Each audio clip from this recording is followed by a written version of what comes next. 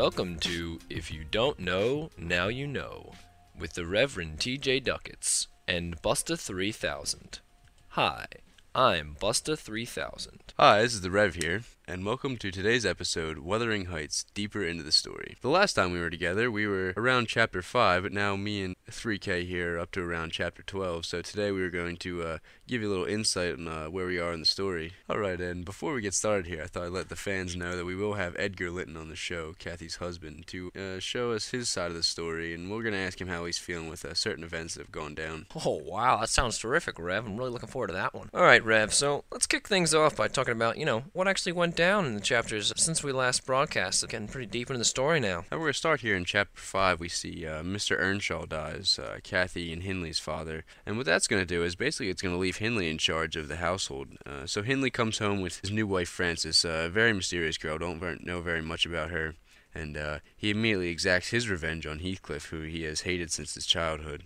He makes Heathcliff a servant, separates him from Kathy, and doesn't let them hang out very much. However, Heathcliff and Kathy still find time to hang out. One night, Heathcliff and Kathy decide to go spy on their neighbors, the Lintons, who at that point they don't know very well. They go through the moors to the house, and they're spying on them through the house, but they send their dogs out, and Kathy gets bit by one of the dogs. She becomes very ill and has to stay at the Lintons for 5 weeks. I'll take it from here, Rev. This part of the story I found truly juicy. So Kathy returns from the Lintons from her 5-week stay there and comes home very proper and finds that Heathcliff is now just a servant. He's gravely mistreated. It's truly tragic indeed. And now Heathcliff's kind of in an awkward spot because he feels like Kathy is a lot better than he is now, a lot more proper, and Edgar and Isabella are coming over now a lot more to visit Kathy, and Heathcliff is actually kept away from Kathy because of the Lintons' dislike and distrust of him. So now things are looking pretty good for Edgar and Kathy to actually get married, and all the while Heathcliff is still kept at bay by the Lintons. And the next part is really unfortunate, Rev. Heathcliff actually listens in on a conversation between Kathy and Nellie in the kitchen. He hears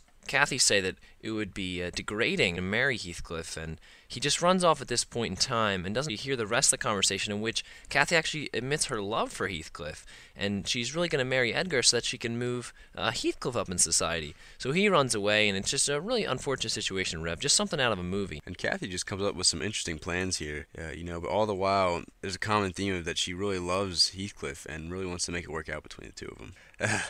And let me tell you what, 3K, if you think that part of the story was juicy, well, be prepared, because this next part is really just gonna wow you. So Catherine and Edgar get married here, and Heathcliff takes a little 3-year hiatus, but he returns and he enjoys going over and hanging out with Kathy a lot at the Linton home. And due to all the time that Heathcliff and Kathy spend together, Edgar, rightfully so, gets a little mad and tells Kathy that she has to choose between him and Heathcliff because he can certainly perceive some of Kathy's feelings for Heathcliff. And Kathy responds by getting mad and telling Edgar just to leave her alone. She runs off to her room and she becomes delusional. And correct there. me if I'm wrong here, Rev, but it seems like Isabella has also taken a liking to Heathcliff through the midst of this indecision by Kathy between these two gentlemen. That's correct, 3K, and we're going to see how that ends up at the end of these chapters. Kathy has shut herself up in her room now, and she claims she can start to see her childhood again. She forgets all about her married life and is likening back to the days when her and Heathcliff were just together all the time. And for most of this time, Edgar has been kept in the dark. He's been kind of mad at Kathy. He's been off reading, but he gets mad at Nellie for keeping him in the dark and eventually finds out about Kathy's very, very poor condition. And Kathy continues in her sickly state, but we also see plenty of evidence pointing towards the fact that Isabella has run off with Heathcliff to get married. And when Nellie goes to check Isabella's room, she finds this to be true. So Edgar, upon receiving this news, is really more concerned with Kathy's state and just says that Isabella is now only his sister in name. Because she's running off with Heathcliff, of course, Rev. That's correct. So if we have Kathy still laying in bed in a very ill state, Edgar, kind of a devastated man, a lot of things are going wrong right now. We have Isabella run off with Heathcliff. And now, that concludes our summary. Now we actually have Edgar on one of our lines calling in. So Edgar, how are you doing with all these recent changes that have been going on? Well, things are certainly very shaken up at our house. It's been a tough time with having Kathy very sick, and then at this crucial moment having Isabella leave. But we're gonna last it out. Now, how do you think things actually got to this point, Ed? Who do you think's responsible for all this? Well, I'm not gonna lie. Heathcliff has angered me beyond belief. It's all been his fault. Everything has come from him. In the beginning, I knew I didn't like him, and he came back, and look what he's done. He's sent Kathy spiraling, thinking that she wants him again, and he's run off with my sister. I can't believe it. Hey Ed, Rev here. Why don't you chase after Isabella and Heathcliff? You know, Isabella's grown up now. She is older, and she chose this path. If this is what she really wants, obviously it's not the best thing. I know it's not the best thing, but I'm not going to go after her because I have bigger things to take care of with Kathy here. So Edgar, what do you plan on doing? Do you think Kathy's state will improve? You know, the plan for the future is it's as I said before. We're gonna outlast it. You know, Isabella and Heathcliff have not made me happy for sure, but Kathy, I do believe she will improve. She will eventually realize what Heathcliff really is and what I thought he has been all the time. All right, Eddie, what's You the know, deal guys, with... I'm really not feeling up to talking about it anymore. As I said before, I really just like to move on. Well, thanks for taking out the time to talk to us. Yeah, Edgar. yeah, no problem.